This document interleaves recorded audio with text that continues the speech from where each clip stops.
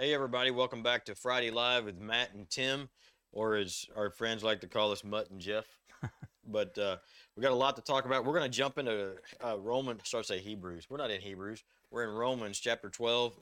Get down into some nitty gritty of some stuff. Got lots of announcements, lots of stuff going on. So stay with us. Jump online. Don't forget to comment and like in the comments in the section, in the comment section. What am I trying to say? Comment in the comment section. And stay with us as we talk about Romans 12. We'll be right back. Hey, folks. Welcome back. Hey, Riley, it's good for you to join us. If you're somebody else is out there, be sure to comment that you're watching. We like to see. I'll try to keep up with it, see who's watching. But we're going to jump into Romans 12. But before we do, a couple of pretty exciting things coming down the pipe. Next Saturday on the 26th? Next Saturday. Next Saturday, week from tomorrow, there's a pastors conference at Cross Brand Cowboy Church in Lindale, and Dr. Tony Evans from Oak Cliff Bible Fellowship is going to be the keynote speaker. Crucibles Fire is going to be setting up a vendor booth there, and we'll be just sharing a vision of our ministry with people, and trying to build some partnerships and just get the word out of what we're doing.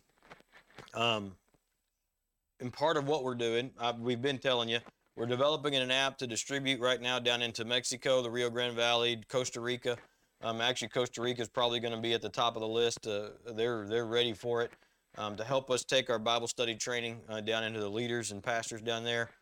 Maybe we'll get to do a survey trip down there towards the end of the year. Hello, Miss Ramos. Nice to see you. Thanks for joining us. But next month, actually March, we always have and have had ever since we started this ministry, we do March Madness Bible giveaway. And I think last year we gave away 350 Bibles, and it was a pretty good year.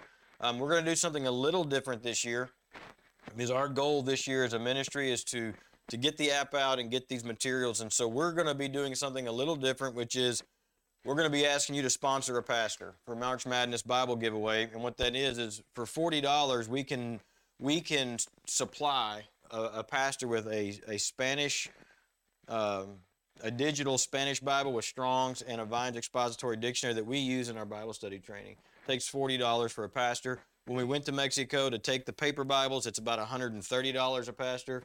If we do it digitally, we can do it for $40. So that's coming up next month. You'll be seeing more of me probably online, doing some extra lives and seeing some things. So keep up with that for March Madness Bible giveaway, giving the digital Bibles to the pastors down in the valley and down through Central America. The other thing that we got going on, April 23rd, that's coming up. I want you to save the date. That's a couple of months away.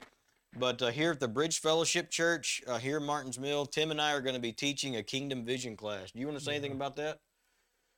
Put you on the spot. Yeah, you're putting me on the spot. Keep going. I'll keep going. I'll come back. We'll come back to Tim after these messages. But really, we're going to be starting at 9 o'clock on Saturday, April the 23rd. We'll go through 4 o'clock-ish whenever we get finished. We'll provide lunch. You don't have to worry about that. But just come with a Bible and a notebook and a pen and an attitude to learn. We're just going to be talking about seeing the world as he sees it. I mean, being able to see the kingdom at work in the world and be able to separate the natural and see how the kingdom works in things. Well, and that can seem kind of presumptive a little bit when you start telling people, well, we're going to show you how God looks at things. Fair enough. And so, well, I'm not saying it's what you did. I'm just saying that, in essence, that's what we're going to do. But it's working through it, not how Tim and Matt tell you how God does it. It's the Spirit working and kind of a working relationship with everybody in the room, so to speak, to be able to look at the scriptures and be able to come with good interpretations of what that looks like. So, and really equip you to be able to start learning how the Lord's looking at things. It's not how you look at it, it's how he looks at it. And that's kind of the matrix of it. Keep talking. Oh, well, we're having technically difficulties over here that you can't see. I've only done this 1,000 times. Is that a little better over there, Sean, audio-wise? I got a thumbs up. But, and, even on that note, though, of one of the things we're going to talk about today in Romans 12 is people have this tendency to think, well, this is what the Bible says, and here's this checklist of stuff. Yeah. And I got to do all this stuff to be just right. And we want to encourage you as we get through Romans 12 not to do that. That's kind of in the start of it. Yeah. But this Kingdom Vision class, workshop, men's event, conference, whatever you want to call it. Well, and really, it's not going to be a one-day deal. So we're doing it. Right. We're doing it in April, and we're going to have one towards the end of the summer, and then another one. So in this year, yeah, we'll have 3 of those. Exactly. There'll be 3 of those, and they'll build on each other. Yeah. And have kind of a crescendo towards the end of the year. But one of the things that we do like to discuss, and that you'll see, is that it's there's not a formula. Yeah. It's more of an approach to life and approach to the kingdom. I'm trying to get back on here where I can see who's watching, which may be anybody. Hey, Riley. Looks like Riley and Jill's still with us. Thank you, guys. Romans 12. We went through verse 8 last week. And but to really, we got a bridge. We kind of want to go back to Romans 1 and 2, or Romans 12, 1 and 2. That's really where Paul makes the shift. Romans 11, we were talking about the olive trees and Gentiles and Jews and who is and who isn't, da da da da da. And he's making this shift. Okay, so if you're in the tree, if you're on the cultivated tree, you're in the kingdom, you're a follower of God, he kind of makes this shift into, so what does that look like? It's it is practical, but it's not. My words are failing me. It's not a checklist to make sure you do these things. It's not a checklist, but look at it in the context of the whole book. So he starts out talking about how the kingdom kind of deals with things, how he dealt with the redemption issue, how that worked from God's perspective, how the only way it could have been fixed. And then he kind of starts talking about the Jews and the Gentiles, because there was arguments about that kind of stuff where he was at. Right. And we're real Christians because, one, we're Jews and we believe in Jesus. And then, Rome, we think our culture's all jacked up now. Right. You hadn't seen anything. And so those Gentiles that were in there were coming in and being a part. And so there was this discussion. And so he settles that with how a just God deals with things, just not as in I'm going to crush you, but just as in he is the same from the beginning to the end. Right. And then we switched off into, and 12 is kind of the beginning of it. And this is what everybody, I think, associates Christianity by. We don't do rules and regulations, but we do rules and regulations. Right. And so this is where we start talking about what looks like and could be conceived as rule and regulation. And you got to remember that other stuff first as we start getting into this. But it is kind of a guide, so to speak, of how you walk and talk and act and be relative to a mindset that came from the first part of the book. Well, there's this tension between, and I'll work it backwards. A lot of times we think that I got to do all of these things in order to be right with God. But it's my coffee. Sorry. And where there is an element of truth in that, but I want to flip it. That being right with God first and foremost means it's all up to it's his deal. Yeah. He's right with you more than you're right with him. Yes. And when that's that true, was good. Say that again. He's right with you instead of you getting right with him. Yes. Just like when you said the other day when you were teaching at church that he created us to be a part of us. He didn't just create us to just see what would happen. We're not like... Yeah, we're not some entity floating around that he hopes comes to his direction. You remember those little things? I think they were actually like little shrimps that you could buy, and you put them in a little water and they'd like grow. Sea monkeys? Sea monkeys, that was it. Little sea monkeys. We're not his sea monkeys. Don't shake the camera. A lot of people think that God created humanity just to be like sea monkeys. That's not what... I'm going to put that on the deal. We are not God's divine sea monkeys. But oh, man. But it's true. Now, being in the cultivated tree, being justified by God, being called by God, being glorified by God, brings about in us a lifestyle. Yes. And because we're still broken, because we're still in these broken cisterns, yes, we have to fight against the flesh and make choices to pursue the things of the kingdom. But we're talking about saved people here. Right. We're not talking about getting saved or anything. This is the people that are saved by the blood of Jesus Christ, has confessed his name with their mouth and believed in their heart that God raised him from the dead, and they're saved. Right. That's the redemptive part, that you don't do anything for that. God visits you, you respond. Poof, that's about what it is. Now we're talking about what that looks like as we begin to look more like a kingdom person, if you want to call it that. Right. Well, because that's where we're getting into. And I want to make a distinction, and I've been telling this more and more in the last couple of years, but I'm seeing it more and more. Within the church community, and I don't mean our church, I mean like the body of Christ community, within saved people that I run into, I'm distinctly see and experience two distinct sets of people with varying degrees. And push back on this if you think this is too simple. But I get around, and I always call them kind of the group A, and I believe that they are believers. They've trusted the Lord. He has operated in their heart. But they're very earthly focused, very physically focused. I call them, they're good churchmen.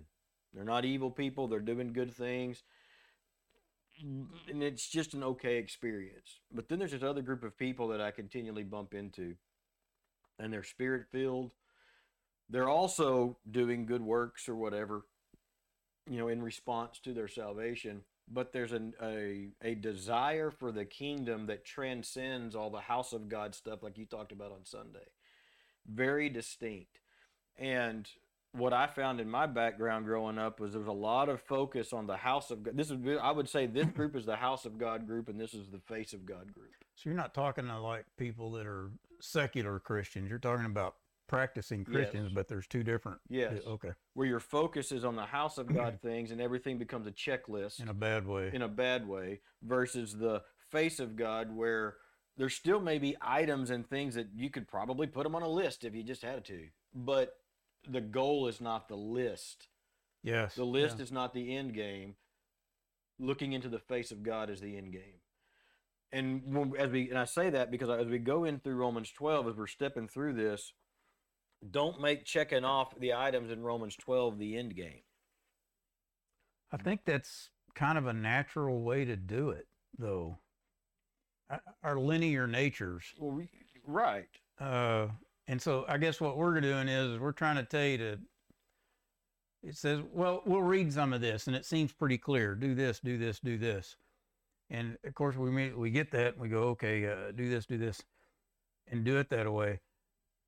And the thing to look at it is, especially in light of Romans 1 and 2, Romans 12, verse 1 and 2, is that when you look at that, learn to try to ponder on it to how is God doing this? I know how I'm taking it. Is there a different way to take it? How do I look at that? Not looking at it from different people's perspectives, but see, I'm dumb enough to believe that you're spirit-filled, and that is 100% of who God is. It's not like he's split up and can be in, I can help you right here and now, but my wife may need something over at the house, but I can't get to her because I can only be in one place at once. Maybe a phone call I can help with something, maybe in kind of sort of two places at once. It's a limited attention. It's a limited capability. Right. And that's not what you get with God. Right. He's 100% with my wife and her right there as he is with me right here and you right there. Right. And with that said, he's not slack in what he does. And he teaches in his time. And we've been seeing that throughout the book, I think. And so as we look at these things to do and things to be, that's working out our salvation with fear and trembling. That's Hebrews. Is that where it says that? And the point of it is, it's all theoretical. I know we're ready to read the word here. But looking at it from that perspective, it's not as black and white as it seems. Sometimes it is. But you want God to show you the black and white part. Right. Not Matt preaching it and telling you this is where it's at. Even if he says, this is it. Exactly. It's okay. Take it. Well said. But be like Mary and ponder it in your heart for a while and let the Lord show you where it's at. I mean that. Yeah. She's a big mentor to me over that. Well, that's a big load on her. And simultaneously resist the urge to go, but what does this mean to me? Take what it means, period. Don't gaff it off. Yeah, don't gaff it off, and don't be like, oh, no, that's good for these people, but not me. It's good for all of us. I don't like to be in tension. Well, You have to be. The Lord works that out too. And so we went through verse 8 last week, and we'll not rehash all of that again. But at the end, verses 6, 7, and 8, he's kind of going through, if you've got this particular gift, use it as it was intended. And this is not an all-exhaustive list. And I guess that's part of the reason I push so heavy on that is like, oh, well, he didn't list this gift in Romans chapter 12, so it's not as important. That's not the point. Yes. He's just giving examples and saying, if you're going to do service, use it in service. If your gift is teaching, then do it in teaching. I mean, just in other words, use your stinking gifts. And in verse 9, where we kind of left off, and I think it's kind of an unnatural break between 8 and 9 for what it's worth. And he says, let love be without hypocrisy. Detest evil and cling to that which is good. And what you're going to find structure-wise in Romans 12, 9 through the end is just going to you'll notice lots of semicolons. And if we were breaking this down through our, doing our textual breakdown, hello, Miss Croft, you would see that we would just have thought after thought after thought after thought after thought. They're almost disconnected, seeming. Yeah. And he's just, it's like he's rapid fire. Boom, boom, boom, boom, boom. Let love be without hypocrisy. In other words, don't be a hypocrite. I mean, this is really pretty simple stuff because the idea is to reflect the nature of God. And how do you love without hypocrisy? What in the world does that even mean? How do you love with hypocrisy? What does that look like? You got any thoughts on that? What does it mean to love with? A lot of times I can explain what something is better in my mind by looking at the opposite. We all know what a hypocrite is. Well, here's the New Living Translation of that. Don't just pretend to love others, right. Really love them. Yeah. That seems like a big bridge to gap, but a big gap to bridge. Well, I don't love Matt. He irritates me all the time. He's a partner. He's a church friend. I think there's a way to learn that, but you have to implement it now. Yeah. And what that means is if I'm dealing with somebody, and it's not always a love-hate thing. You may just go wherever you go and look at somebody in your mind going, do I love them? Well, God loves them. Yeah. I mean, in a deep way. We kind of read some of that in the beginning chapters of Romans, which was the whole reason for the redemption. And so it's a purposeless function or purposeful function. I don't know what it means. You're talking to yourself like in your head, and you're going, I don't know what it means to love him, but I love him because God tells me I need to, and I'm going to. Right. And if that's what it takes in the beginning, that's what you do. Well, and our culture has decided that love is this weird emotion that hits you out of nowhere. Lord, yeah. I heard a pastor say, it may have been Matt Chandler, I don't remember. He's like, the most terrifying thing in the world, we're out off of Valentine's Day, would be if love really was like Cupid. Like it could just shoot you and hit you and you fell madly in love with somebody, had no control over it. And because if that's the case, you could be married to your spouse, be in love with them, and then, you really do get hit by love for somebody else, and you're now obligated to leave that relationship and go to this one. That's a terrifying existence, and it's not real. Yeah. But love is action, and love is doing. There was an old song, love is a verb, and it really is. How do I love somebody? I serve them. I care about them. It's intentional. Yeah. And it's getting up every morning. We do it with our spouses, folks, all the time. I've been married 27 years come April the 2nd this year. And that's a long time. We've been together for a long time. But my wife will tell you, every day, we don't wake up every day and look at each other with hearts and bows and everything. There are some days it's like, I'm mad at this person and they've irritated me. But you make a choice to go in and you have compassion, you have care, you have concern, you serve them, you provide for them, and we're going to talk about that more as we get down into this, what that looks like. But I wanted to lay that foundation that love is doing. Yes. Even if it's an intentional, internal, flipping the switch of I'm not going to hate them, I'm not going to give them vitriol, I'm going to give them sweetness, kindness, or whatever. It's an intentional walkthrough, and that's what it means to me about don't do it with hypocrisy. Well, but hypocrisy means that it's fake. Yeah, don't be fake. But it may feel fake though. Right. That's fair. That's what I'm trying to tell you. It's fake if you're doing it. Right. Let the Spirit. Well, I'm going to look like I'm loving you and all that. But if you believe that God is who he says he is, and you believe that he is a part of you, and he's telling you here, love these people. Right. And he's not just talking about saved Christians. He's talking about all of the creation people. Yeah. So when you look at them, you got to look at them as a creation of the Lord, even though they're despicable in what they do or whatever. And that's the point. That's what before we get going here, I want to read Romans 1 and 2 again. 12:1 and 2. 12:1 and 2. Read out of this one. You got the New Living? I do. And there's nothing wrong with the New American Standard, but it's a little disjointed sometimes. And so, dear brothers and sisters, I plead with you to give your bodies to God because of all he has done for you. Let your bodies be a living and holy sacrifice, the kind he will find acceptable. That takes his vision for you to even grab a hold of that, and that's learned. This is truly the way to worship him. Don't copy the behavior and customs of the world, but let God transform you into a new person by changing the way you think. Then you will learn to know God's will for you, which is good and pleasant, pleasing and perfect. Right. So that there is going to be some tension there between, frankly, we're all so secular in how we do things, and secular doesn't mean evil. You can have a really good moral demeanor, but it doesn't mean it's and kingdom. be secular. It doesn't mean it's kingdom. Right. And so that full Spirit of God that's within us, that's working out. And we read this stuff and you can go, well, I know that's not what I'm doing. Like, let love be without hypocrisy.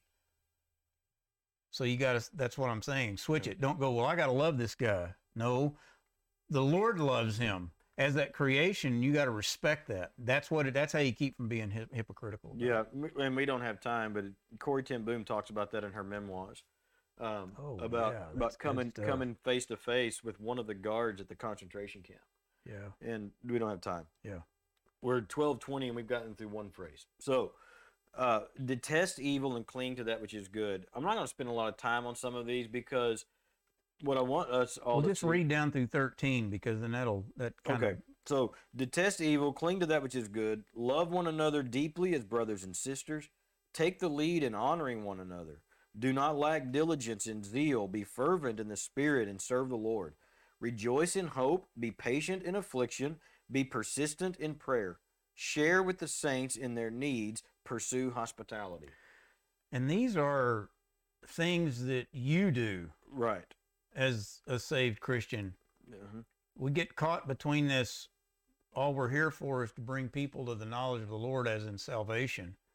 And that does get kind of messed up. And so I'm not rejecting that part. What I'm saying here is just as he read, these are things that it's called for you to do.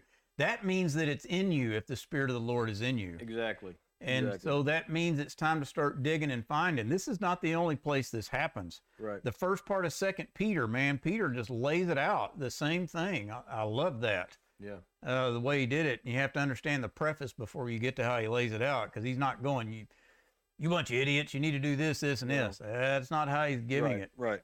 The whole chapter of Ephesians chapter 5 talks about living like God wants you to live. Exactly. So anyway, well, and part of what we got to remember as we're going through Romans 12 is we're still broken. We're not. We're going to talk about this on April 23rd about the already not yet nature of the kingdom. The kingdom of heaven is at hand. It's here, but there's also more glorification to become. Sanctification takes a lifetime. It'll not be finished until we're finished, until we're with Him. And so I call these they're like markers. They're like flags. You know, if you find yourself being lazy, look at verse 11. If you find yourself being lazy in your study, lazy in your attitude and pursuit towards the kingdom, he says, don't do that. Don't lack diligence. You kick yourself in the tail end and get up and get to work. Yeah, make yourself do it. Make yourself do it because it's good and honoring. Well, and we do it in other things too. Yeah. If you work out all the time, there's people, they hate getting up at 5 o'clock in the morning going around, but they'll do it. Well, I know that we don't, but I'm just talking about whatever you will have diligence in. Yeah. That's not really an option. Well, even going to work. I mean, we make jokes about it all the time. People can get up and be at work at 7 o'clock, like clockwork, but you can't get them at church by 10. And we ha ha ha. But there's actually some double-edged truth in that. Like, well, we're getting paid to get up and go to work. Yeah, because it attributes to your livelihood here and now. Yeah. And that's the transition. You got to understand the other is the livelihood. That's exactly right. And, if you think you can't live without money, try living without the Spirit. And, and some of you will remember whoever you were BC, before Christ, you don't want to go back to that. And not living with that fellowship and that power of what it comes from just being around other believers. And it's not about church attendance. It's about the fueling of the Spirit and the being around people of like mind and those sorts of things. But you sometimes just got to pick yourself up and do the things that your flesh doesn't want to do, because you know that they are in tune and in line with what the kingdom is doing. Go ahead. Let's read the rest of the chapter here. And then chat. Because it goes with, and the reason is because what we were talking about earlier. So this chapter goes into specifics, things that are on you. Gotcha. And do you want to read or me too? Well, we'll read it, but here's what I'm saying. So if there's something specific in this that hits you and you might go, could you talk about that more? Yeah, put a comment. Send us something. We may not be able to, maybe we don't do it today, but we'll know and we'll come back and we'll deal with that maybe next week or something. I'm watching. I'll see if you got something that hits you. I'm going to start in verse 9 and read it and go down through the end. Let love be without hypocrisy. Abhor what is evil. Cling to what is good. Be devoted to one another in brotherly love. Give preference to one another in honor. Not lagging behind in diligence. Fervent in spirit. Serving the Lord. Rejoicing in hope. Persevering in tribulation. Be devoted to prayer. Contributing to the needs of the saints. Practicing hospitality. Verse 14, bless those who persecute you. Bless and do not curse. Rejoice with those who rejoice. Weep with those who weep.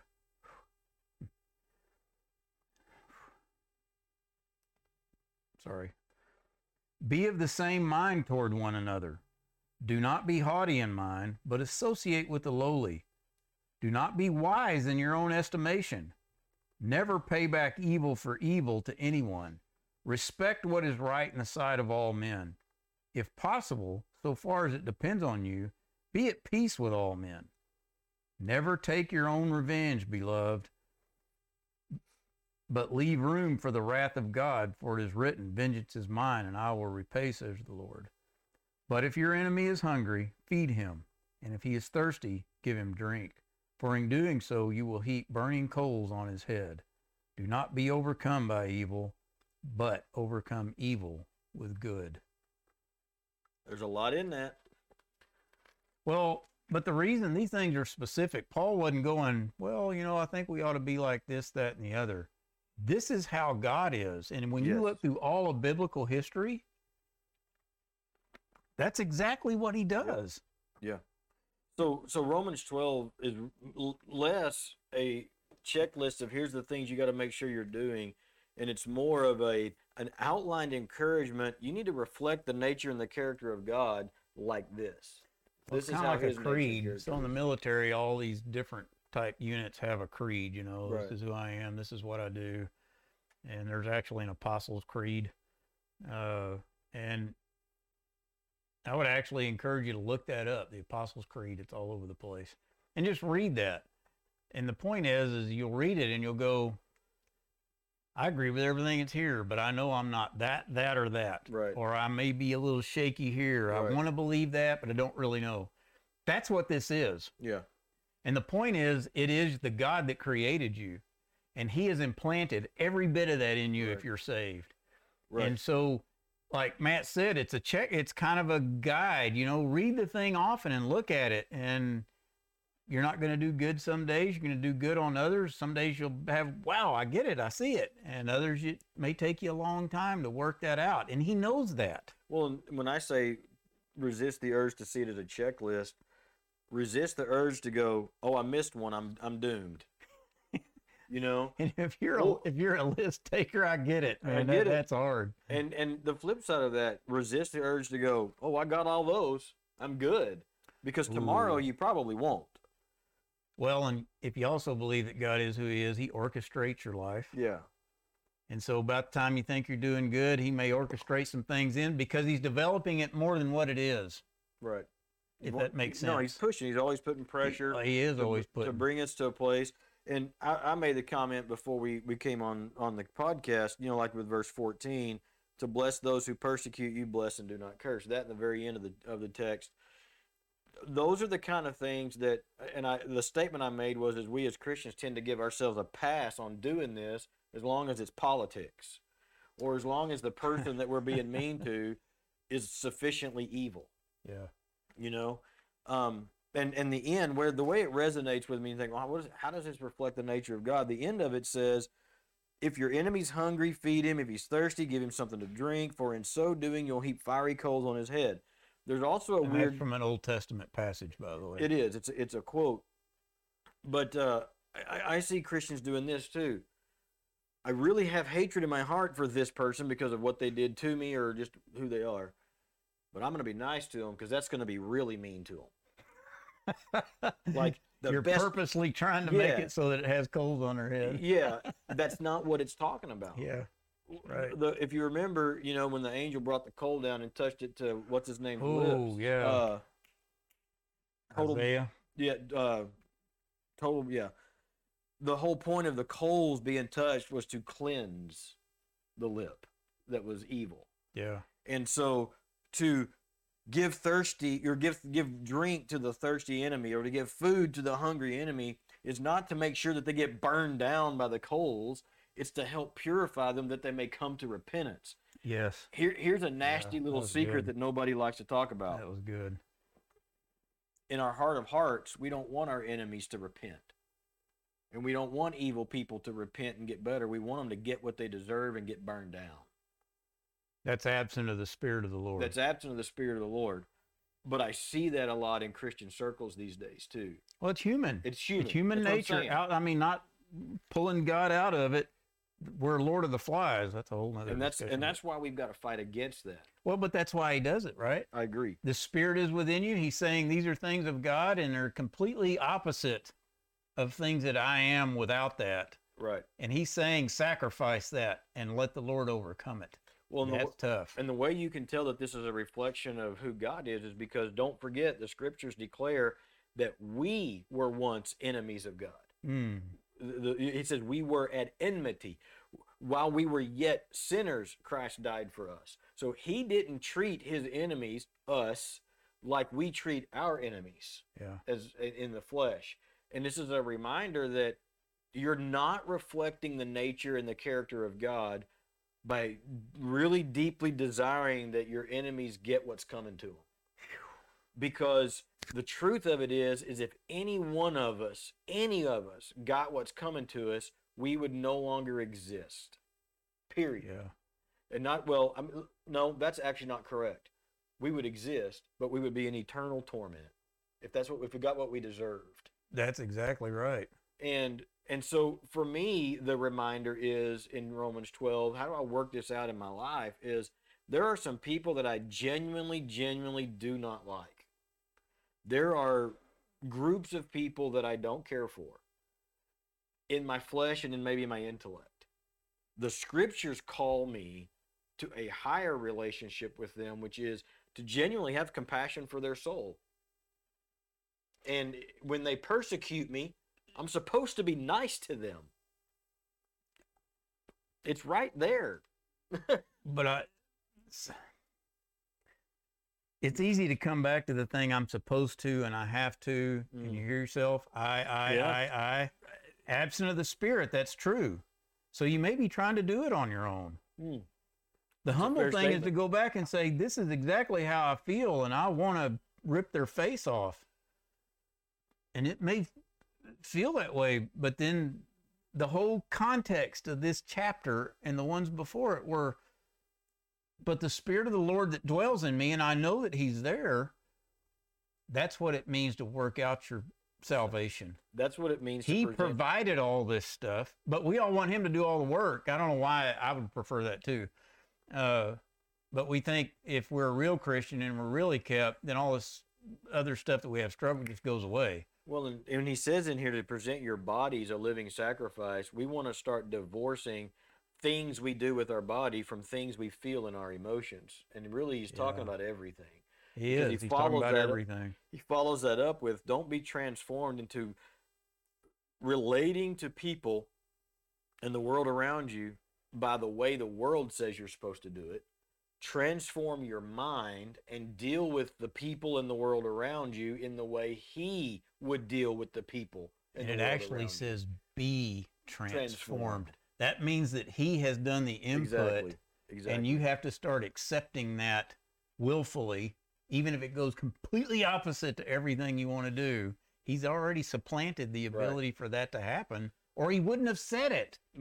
You could even say it like, walk in the transformation that He's already made and is making in you. You could say that.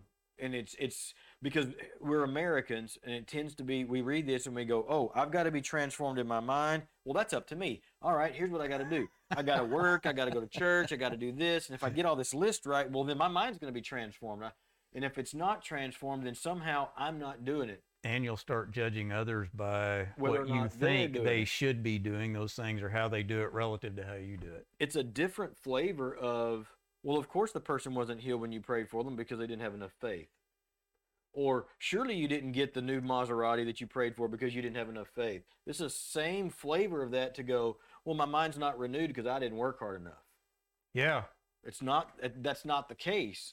It may be kind of true, but when you're pursuing the Lord to make it part of you, that's a different conversation other than just wearing the guilt and going, okay, well, I'm done. Well, to touch on what if you didn't see Tim's sermon from Sunday, go on the Bridge Fellowship's YouTube page and look that up, because this is, to me, a good place to interject house of God versus face of God. To look into the face of God and say, honestly, I'm not transformed. I have all of this stuff. I hate my enemies. I want them to be burned down, and I know that that's not okay. To look into the face of God and seek Him and ask Him to change you is very different than saying, having all of those things also true, and then trying to figure out how in the world you're going to muster within yourself the will and the strength and the ability to change it all, because you can't. So that's the stuff he's talking about, sacrificing. Yeah. You sacrifice your ability, and then once we're staring into the face of God and we're walking in the Spirit and the transformation that He's brought us, it's the Spirit that then begins to give us the ability to love people that are unlovely, to be nice to people that are persecuting us, to be kind to them, to give food to the hungry, even though they're our enemy. You know, even things like the Geneva Convention, and you know, we that governs how we treat prisoners of war. I mean, you know that. There's some basics in that are really principles out of Romans 12.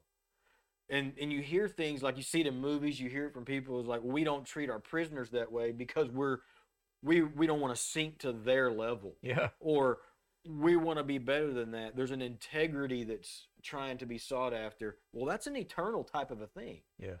And it's not just that, oh, we're better, we're Americans, we don't treat people that way. Well, sometimes we have.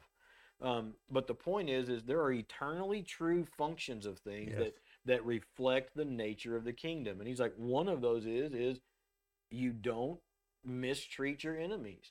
But the purpose is not to exalt yourself and say, look how good I am, I took my beating. That's not what he's saying.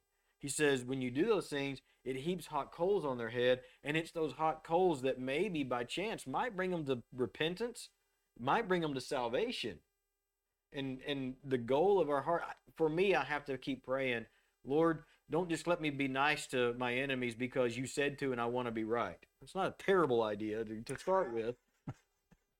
But what I really want is like, Lord, really make me love them. Because I want to be like you. I want to reflect your nature. I don't just want to be going through the motions. I want to be doing this for real. Well, and part of the working there is it's easy to talk and try to describe all this stuff and say, you know, you do this and you'll be walking in the spirit field and all that stuff. Back to that, God orchestrates things around in your life. He's looking to change every there are aspects you don't even know that you have that are having problems that are deep down in there. Yeah. And Satan may try to hide those things. You think, oh, you mean Satan can hide things from God? No. What I mean by that is that when in God's time, it's time for you to deal with that issue, he'll bring it back around and you'll feel like, you know, I was great with the Lord over here and now I'm not. What's going on? That's because he's fleshing all that stuff out for you to that's sacrificing that piece again. Or this piece. Now it's another piece. Now it's another piece. You think, well, does this ever end? No. Well, you start looking at it different over time, and it's hard to, intellectually, you might be able to get that. I call it being spiritual Mr. Miyagi. After a while, you kind of start looking forward to the new thing that comes up. You do. And that seems really sadistic, but that's not really how it works. Well, once you learn to, no, let me rephrase that. Once you begin to intentionally learn to listen to the Lord and see what he's doing, because it's a process. When you're sitting in prayer Wednesday night, and you know, and I'm hearing myself, and I'm saying things like, you know, there's parts of my walk with the Lord that are just new, and they're developing, and I've been walking with the Lord a long time. Yep. And so you get in these places, you look forward to them. It doesn't mean there's not trepidation and there's not a little, okay, this is going to get rocky, you know, but you learn to really enjoy them because you know that he disciplines those he loves, and that's discipline and punishment are not the same thing. That's not what that means. It means he trains and he develops those whom he loves. That's what it means. He takes the time. One of the examples that the Lord gave me years ago, when Austin was little particularly, we were doing a lot of work around the house, and he always wanted to help, and he was a little guy, and he wanted to run the saw. The circular saw. Well, you can't put a 7-year-old or 6-year-old in charge of a circular saw, not without getting arrested. And but he wanted to run it, you know. But I can remember this one particular time, and we clamped the board down, and I put his hands on the saw, and we cut the board, and I'm holding it, you know, with him. I've got my hands on his hands, and it took me 3 times as long to do this stinking little project, you know. Yeah. I didn't need his help. But he wanted to help and he wanted to learn, so I showed him how to do the saw. And you know, you do that a half a dozen times, and people they can figure it out. You know, give it a little while, they're a little older, and they can do it. And it takes time, but it takes attention, and it's scary, and there's lots of unknowns, and you might even cut it crooked several times. Yeah. But over time, and that's the way I've kind of always seen my walk with him. Sometimes he's just putting his hands on mine. He's like, "This is how you do it. Now watch this," and I screw it up. And it's hard. Because you're going, when he's got his hands on you, you're going, no, I want to do it like this, and it gets all messed up. And or anyway. I go, I watched a YouTube video. I know how to do this. I'm good, you know. And he's like, no, let me help you. And that's just kind of how the thing works. And so as you're looking at Romans 12 and you're going through there, it is a good litmus test to see, am I loving my enemies well? Am I loving without hypocrisy? Am I pursuing that which is good and detesting that which is evil? Those are good. If you find yourself, let's flip it, being drawn and having affection for evil things, that's not a good sign. Yeah, that means you need to be. There's an issue in there's there. An issue in there somewhere that needs to come out. If you are literally drawn to, or even not detested by purely evil things, you start explaining them away. There's a problem there, and you just could go down the list, not as a checklist per se, but as a mark of how am I reflecting the nature and the character of God. Well, and then those things that come like that, if it comes to you or somebody points it out and you get to that, well, I'm just going to keep doing this anyway, talking to yourself, right? That, at that point in time, that's where the Lord has put that in front of you and he's dealing with you on it, and it's not going to go away. Nope, especially if you're his. Yeah. Because he has an interest in developing his children. Yes. We got to wrap up. Next week, we'll be in Romans 13. Be in prayer for all the stuff coming up. Like I said, we got the Pastors Conference next Saturday. We'll actually be setting up on Friday evening and going in and doing that. We got April 23rd, Bridge Fellowship.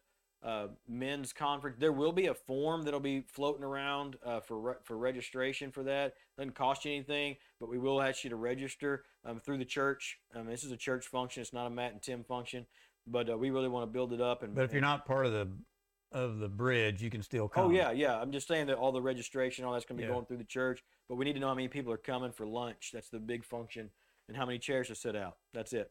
So we will see that. Be looking for that. Keep us in prayer. March Madness coming up. Our goal this year is to develop and roll out the training app, and to get on paper, one of the goals we've set out is enough study material sets to equip 200 pastors this year, and that's where we're headed. We're about 50% of the way there. So if you feel like you can partner with us or pray about it, and if you really the big help comes in monthly partnerships, and you can do that on our website. I hate mentioning that all the time, but it does take money to do ministry, and so we always make that a plea. If the Lord doesn't lead you, please don't do it. But if He does, we would really appreciate it. There was something else I was going to say something about. What am I missing? We got April 23rd. We got Horsegate coming up. Horsegate. Right. That's next Saturday. Next Saturday. I can't think of anything else off the top of my head, but just be in prayer for the ministry. Again, even if if you're watching this and it's after the fact and it's not during the live, go ahead and comment. If you got questions or something hits you, we'll jump on there later and we'll address it. Maybe we'll talk about it next week and that kind of thing. We've had people do that in the past. Or if you've got questions you would like us to answer, drop them in the comments. We'll pick them up and we'll deal with them and address them. Something else came up the last couple of weeks, and I do want to just say this. I didn't even talk to you about this. I want to always be really clear. Twice, I've had people say, hey, I'm not happy with my church. I think I'm just going to tune into y'all's podcast and call it good. That's happened twice. I want to encourage you not to do that. I want to encourage you to check into the podcast all you want. But we are supplemental at best, and that may be even a stretch. But stuff like this, whether it's us or somebody else, throwing stuff out that's on the internet, it does not take the place of being committed to a local body of believers and submitted to a local body of leadership. Man, you have to have that. So I just want to encourage you to pour into the place of fellowship where you are, and let those people lead you and let them guide you and pour into them, and tune into us for extra stuff and surrounding yourself, but don't let this be all you do. It amazed me that's been said twice, and I'm like, man, if this is the bar, you need to raise your bar. Well, that's you trying to get yourself ministered to, and there's nothing wrong with that. But you need to get in with a body of believers somewhere to minister to them. Yeah, and that doesn't mean standing up in the front doing it or being the leader or whatever. Get in there and serve you somebody. Just need to get in there, and if all it is shaking their hand and saying, hey, it's good to see you, you need to start letting it pour out. Yeah. And then you'll find out that once you do that, you'll be surprised how much gets poured in. Yeah. All right. I think that's all we got. I'm glad y'all joined us today. Hope you come back next week. Don't forget, March Madness, April 23rd is coming out. You'll see a lot more of that coming up. Watch our social media. Get on YouTube. Subscribe. Do all the things. Y'all know the things. I'm not a social media guru. You are. So get out there and do all the things. We love you. We appreciate you. We'll see you next time. Bye-bye.